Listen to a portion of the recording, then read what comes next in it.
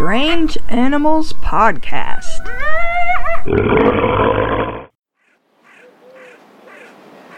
Look, it's a hawk. No, honey, that's just a turkey vulture. Sorry to disappoint. It's only me, a turkey vulture. Oh, a turkey vulture. I get that quite a lot. I get mistaken for a hawk, but I'm a turkey vulture. I'm just a turkey vulture. Welcome to Strange Animals Podcast. I'm your host, Kate Shaw.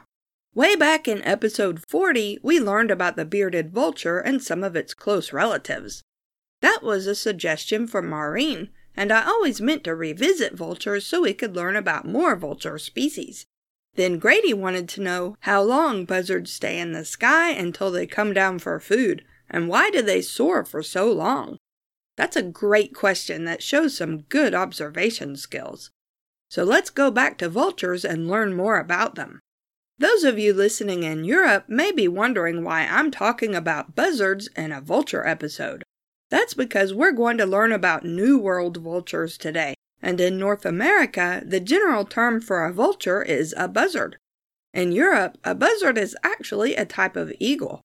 Before we get into the episode, though, I should mention that the intro music we heard is by Cat White, who was kind enough to let me use a snippet. It's from the album In the Eye of the Owl, which is all about animals and so much fun I wanted to let everyone know about it. I'll put a link in the show notes so you can find out more about the songs and buy the album if you want it. Kat also let me know about a turkey vulture named Lord Richard, who lives in a park called Lindsay Wildlife Experience in California. Lord Richard just turned 45 years old and got a huge birthday party. So as you can see, vultures can live a long time in captivity, although usually not as long in the wild. Then again, the oldest verified vulture is an Andean condor born in captivity in 1930, who died in 2010 at the age of 79. Andean condors in the wild can live more than 50 years. This makes Lord Richard sound like a positive youngster. New World vultures are native to the Americas, and all of them are pretty big. In fact, condors are vultures, and they're extremely large birds. The New World vultures aren't very closely related to each other, but they all share some traits. Vultures are scavengers that find dead animals to eat. The meat from dead animal carcasses is referred to as carrion. Vultures will also eat rotting fruit and garbage sometimes. Because they eat meat that is often spoiled, vultures have an extremely acidic digestive system that helps the bird digest its food quickly and kills off any bacteria that might make it sick.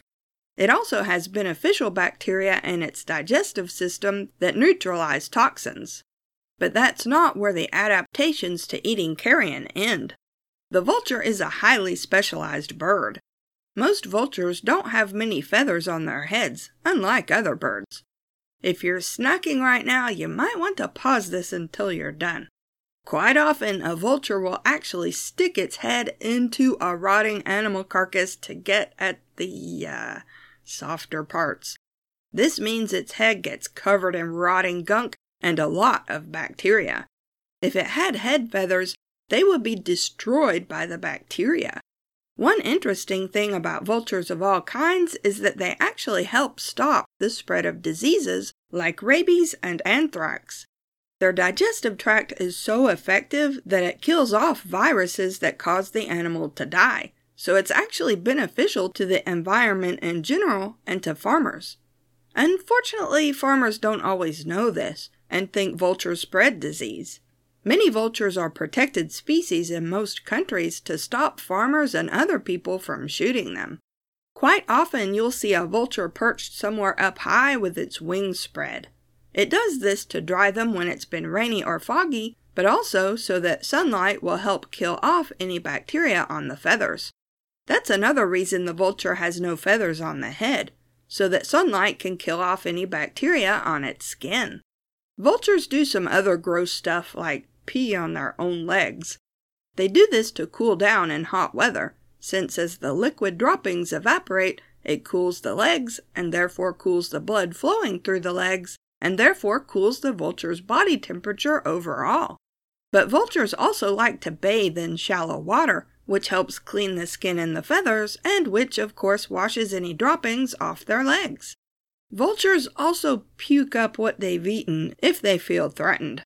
This serves two purposes.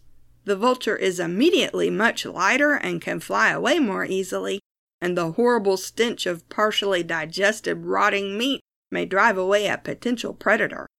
There are 7 species of New World vulture alive today. The most common one is the turkey vulture, which lives throughout most of North and South America. The next most common is the American black vulture, which lives in South America up to the southern parts of North America. From a distance, it can be hard to tell the two apart, but the black vulture has silvery tips on its wings. The turkey vulture is the vulture most often referred to as a buzzard. It has a wingspan of about 6 feet, or over 1.8 meters, although it doesn't weigh more than about 5 pounds at most, or 2.4 kilograms. It's kind of a picky eater, surprisingly, and doesn't like really rotten meat. It often hangs out with black vultures, but black vultures are more aggressive, even though they're a little smaller, and the turkey vulture will wait until the black vultures are done eating before it moves in to finish off what's left. Black vultures and turkey vultures aren't very closely related, and don't really look very similar if you see them up close. The turkey vulture has a red head that looks a lot like a male turkey's, which is where it gets its name.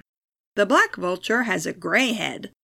Unlike the turkey vulture, which almost exclusively eats carrion and rotting fruit and sometimes vegetables, the black vulture will also eat eggs and sometimes kills small animals, especially baby animals.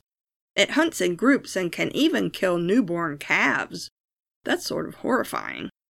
If you want to learn more about the turkey vulture, the Crittercast podcast has a really good episode all about it.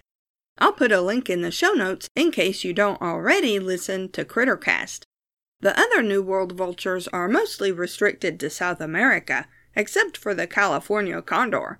We'll talk about condors in a minute.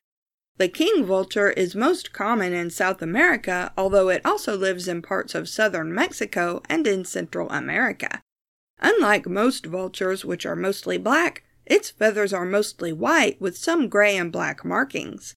The skin of its bald head is brightly colored, with different individuals having different coloration. Red, orange, yellow, purple, even blue, with an orange crest on its bill in adult birds. It also has a white eye with a red rim and short bristles on its head. The ancient Maya people considered the king vulture a messenger of the gods, which is pretty neat.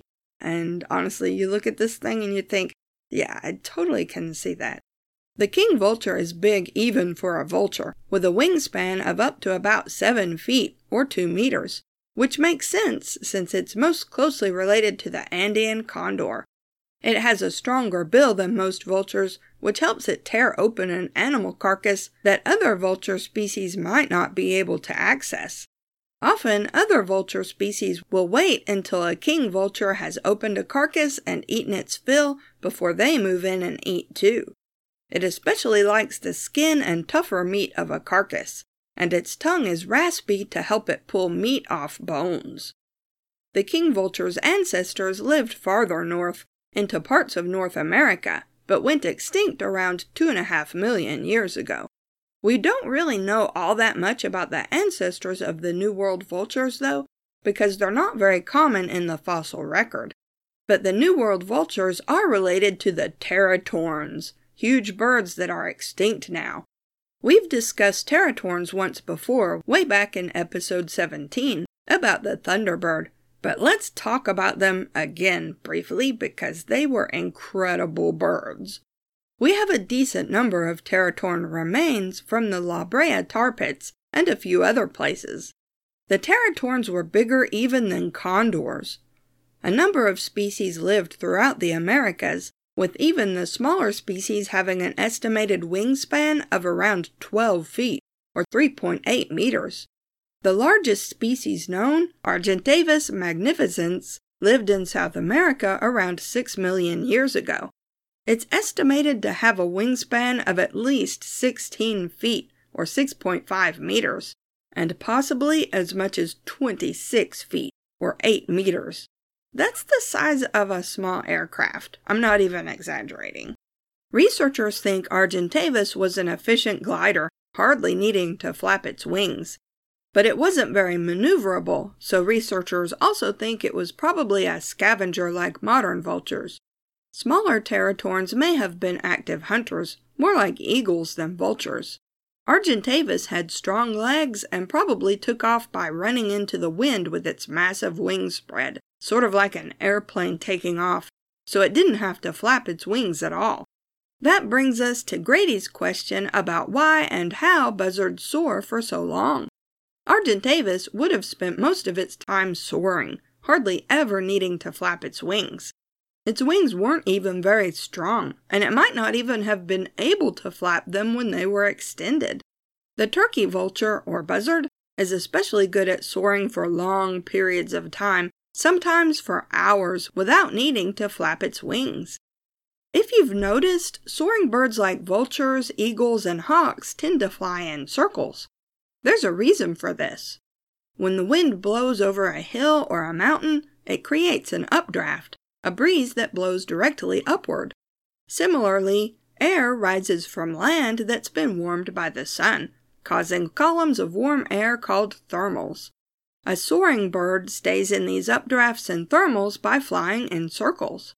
Vultures also have wingtips where the feathers are spread out, so that each flight feather is separated from the next by a small space.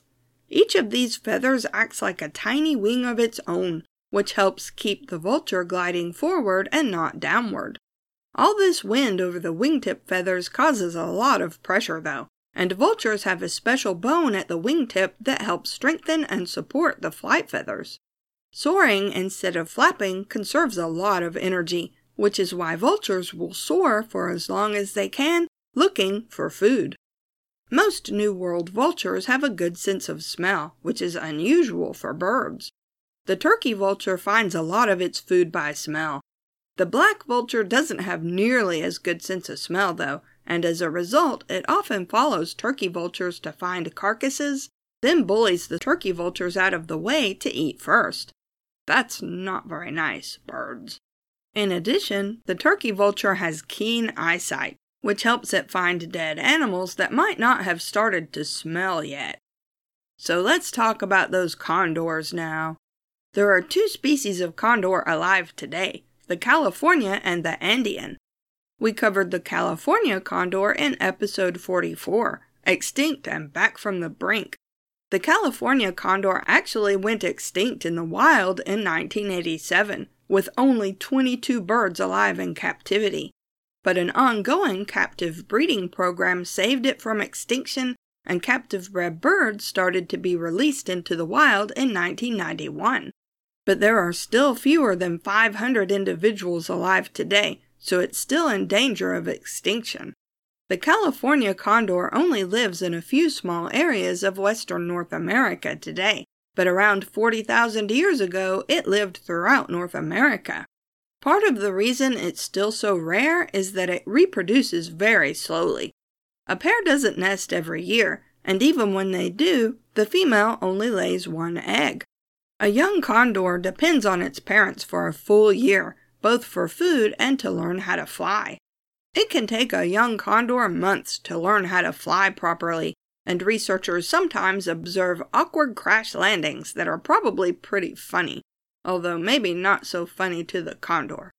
The California condor's wingspan can be up to almost 10 feet, or 3 meters. This is huge, but the Andean condor is even bigger. Its wingspan is nearly 11 feet, or 3.3 meters.